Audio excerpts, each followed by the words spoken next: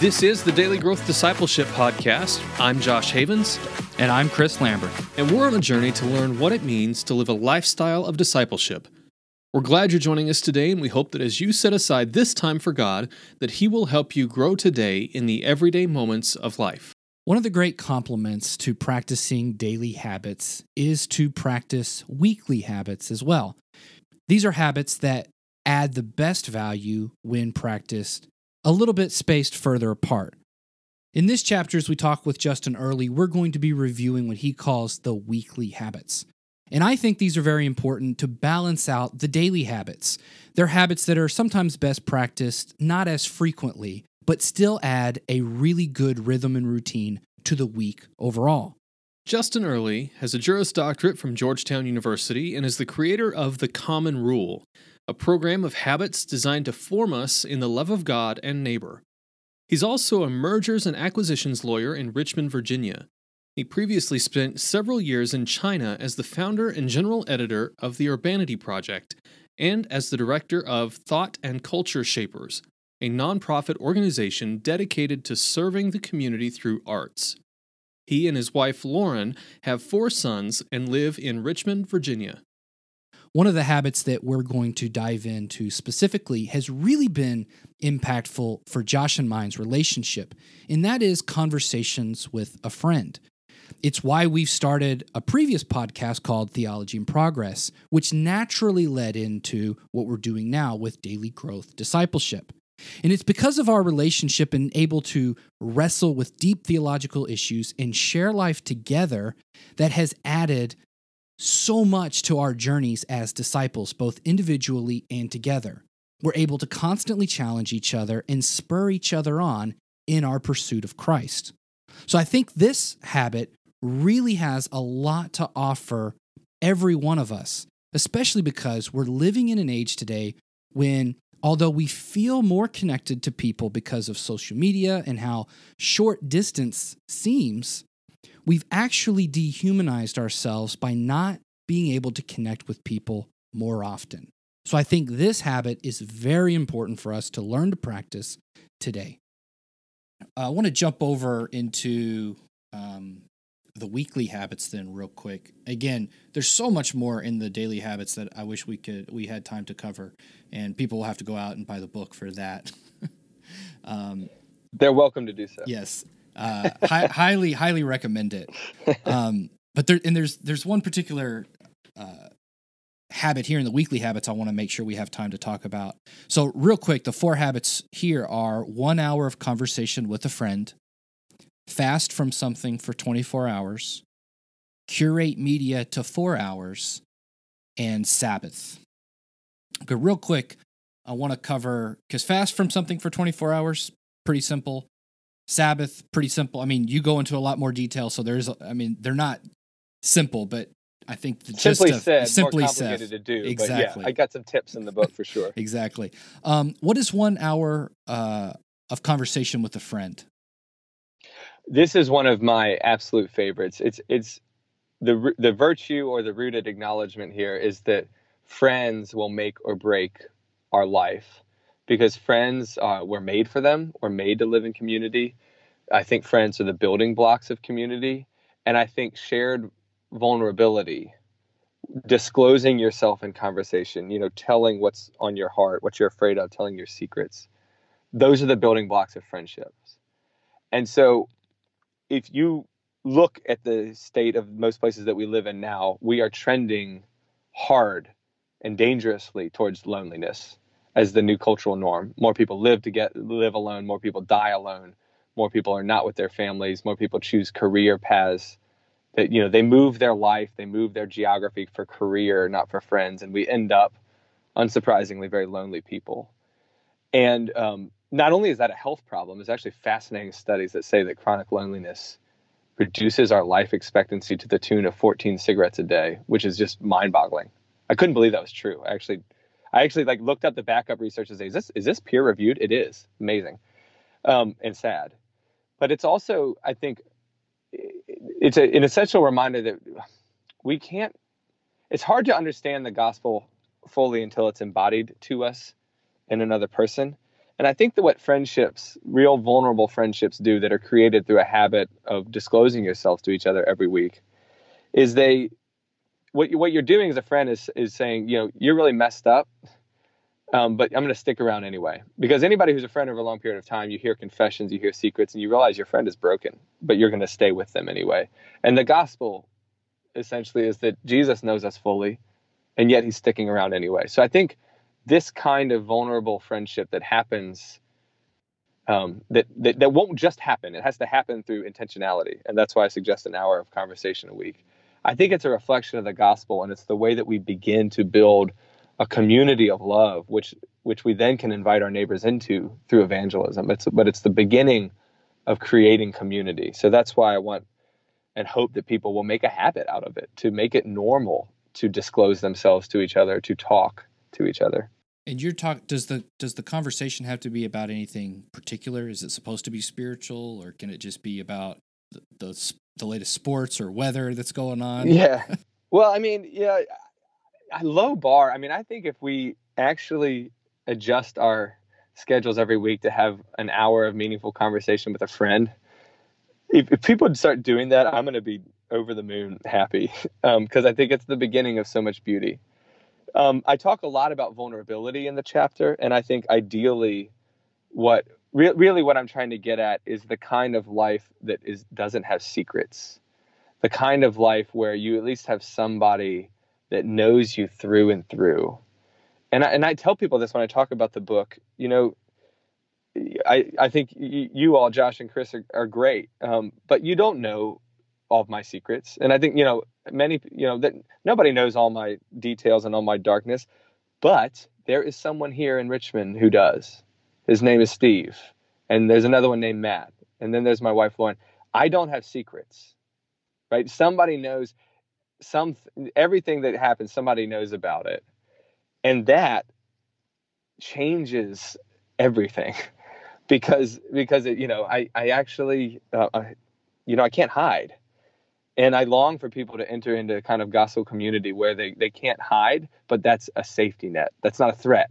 That's a safety net, that you have somebody who knows you and forgives you and speaks the words of Christ's forgiveness over you. Yeah, and it holds you accountable to it, right? I mean, it's not only just fulfilling the loving the neighbor and learning to embrace that, but it holds you accountable. So it all feeds into each other. Yeah. I mean, I get weird when I'm alone, and there's specific temptations that come when I feel or sense that I'm alone. So that's why I try to make sure that I'm not. Yeah. I try to make sure that I'm visible to people. I tend to behave the way I actually want to behave when my life is disclosed to other people. So it's a beautiful thing. Accountability is really important. Yeah, I tend to. I'm an introvert by nature, and I tend to introspect a lot. And I say it this way all the time: if I'm by myself and I spend a lot of time in my head, I go into deep, dark places where it feels like I'm entering the twilight zone, and rationality kind of goes out the window. And so I need those conversations with other people to kind of ground me in reality. Right. And I'm sure you would agree. I don't mean to communicate there's that we're talking about, don't be alone or don't have solitude. Those are actually incredibly important. It's just the idea that you don't have secret areas of life that you harbor. Yeah. You come out of your solitude, you come out of your inner life to share that life with others.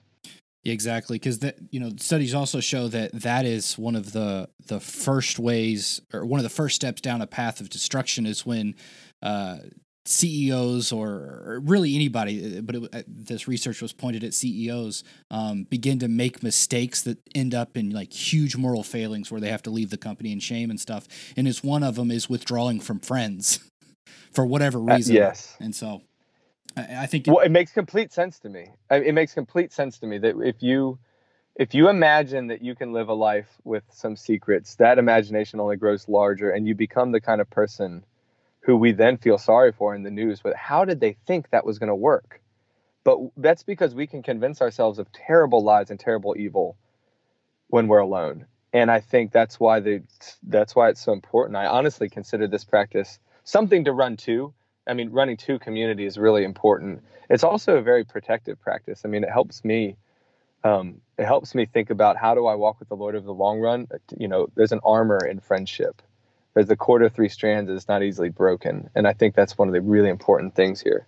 So the other one that I love the most in the weekly habits, just because it's so important for my own life, and I find this area of story, which is what it's all about, to be so profound in our lives, and that is curate media to 4 hours. And in fact, when I first read it, of course, I don't know what that means, so I was instantly intrigued. What do you mean by curate media to 4 hours?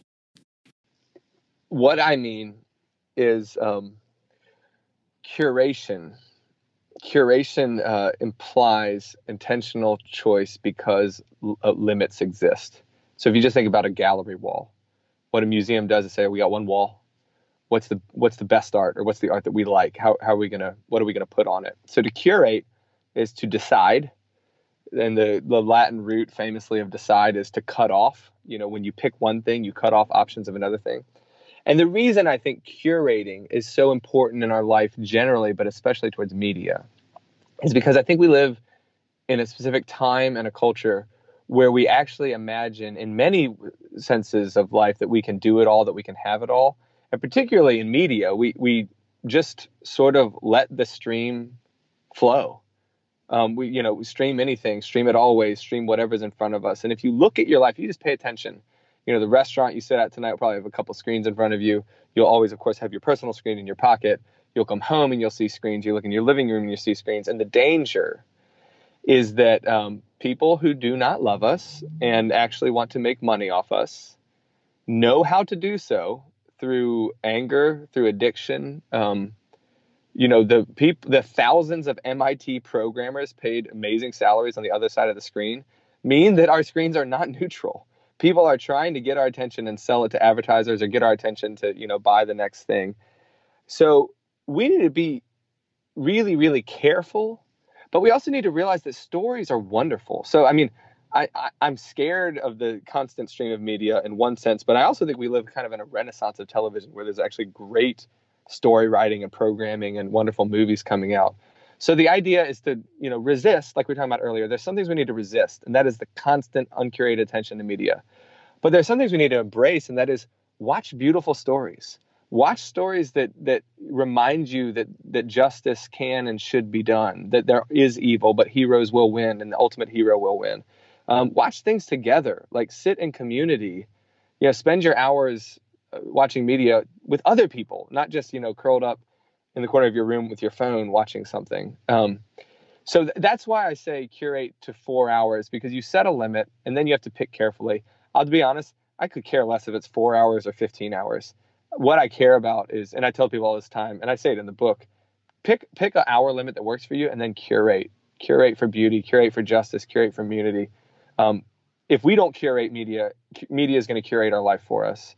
And this is a big new struggle right now. Sabbathing is, millennia old commandment. Curating media is a new issue because of technology. And so we need to be especially attentive to it. And doing it in community is a great idea, because then that kind of lends itself toward having the conversation with a friend, because you're experiencing something together. Yes, and that kind of becomes the seedbed or the foundation for conversation about life, what God's doing in your life, what God's doing in your friend's life, and that's cool. Yeah. And as we all know, the music you listen to, the movies you watch, the shows that you follow, they create culture. That we say, hey, did you see this recent episode? Or are you following this?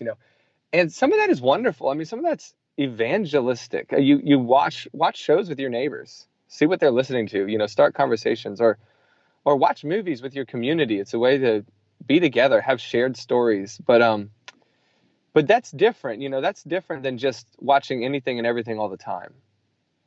Yeah, and it's so true how much the stories from the media shape our lives. I often joke with my coworkers here. I think 90% of the things I say are actually quotes from either Friends or The Office, and pretty much. Yeah. And I don't know where you stand on those two shows, or anybody listening, so please don't judge me too harshly. But it does. It just ends up shaping the way that I talk, the way that I think, or like when somebody makes a reference, like that's what's in my mind. Right. And so, go ahead. you have this canon of shared language, and which is actually really cool. It is, because Josh and I can have a whole conversation in shorthand that nobody will know. Yeah, right. Just from references. And I think what the upside is that you watch things that are great, like shows that any show is going to have some stuff that you're like, oh, I need to be careful about that. But that's what it means to live in the world. I mean, we're always going to encounter things that are inappropriate or skeptical. The question is, what do we do with them? And watching shows in Community is a great way to, do that. But I think what's interesting is the flip side of what you just said is what we don't realize is that let's go to media, news media. Let's say whether it's Twitter, NPR, Fox News, cable networks, whatever. Those also create a shared language, and they also create shared emotions. But what is happening is dark. The owners of these media companies and the programmers of them know that anger is addictive, that we can get so stirred up, tuning into the morning news, that we'll actually come back to check on it all day and then sit down to get more in the evening. And we will actually enter this liturgy together, liturgy of anger, that the other person is stupid, that, problems would be easily solved if everybody just thought like us. And we are well aware, and we're all kind of worried about it, that we're being funneled into these sort of tribal echo chambers.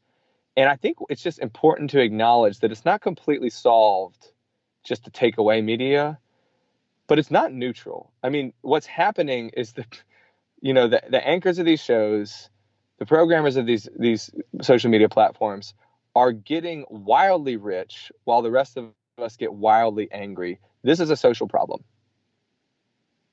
And we need to think about how we can both engage with that and how we can change that, because social media could be wonderful in connecting us, but not the way it's currently designed. And news is so important. We need to know what our neighbors are going through. But the way it's currently designed is just to get us to feel a certain way so we come back for better ratings.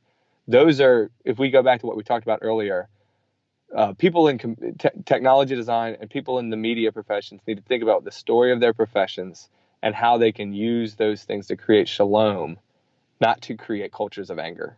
It's a really, really important missional question. Awesome. Well, Justin, thank you so much for being on with us. This has been extremely helpful. I can't recommend your book highly enough. I think everybody should go out and get it. It's not long. It's super simple. And you have some great illustrations, some great stories to get right to the heart. Very practical. Thecommonrule.org is where you guys need to go to check out more of Justin's work. Links in the show notes. Yes, absolutely. Justin, thank you so much for being with us today. I tremendously enjoyed this conversation, so thank you all. As you go about your day, the rest of today and into the weekend, I want to challenge you to do something that probably not a lot of spiritual growth challenges would involve. I want to challenge you to go see a movie. Now, I don't want this to just be any movie. I want you to pick a movie that tells a good story, like Justin talked about. And I want you to go do this with a friend. Because as we talked about in this chapter, opportunities to have conversations with a friend are very valuable, and they really come about best when they come from these shared experiences that we have. So as you go about your weekend, go and see a movie with a close friend, because that movie will create an opportunity for a conversation where you can talk about what that movie says about life, our place in it, and whether that's correct with the biblical worldview or not. And then from that conversation, I'm sure much fruit and much growth can come out of it as you guys grow closer together and you discover what it's like to be on this journey of discipleship with each other. Thanks for listening to the Daily Growth Discipleship Podcast. If you want to stay up to date with everything that's happening at Daily Growth, go to dailygrowthdiscipleship.com and subscribe for free. Or subscribe on Apple Podcasts, Google Podcasts, and Spotify.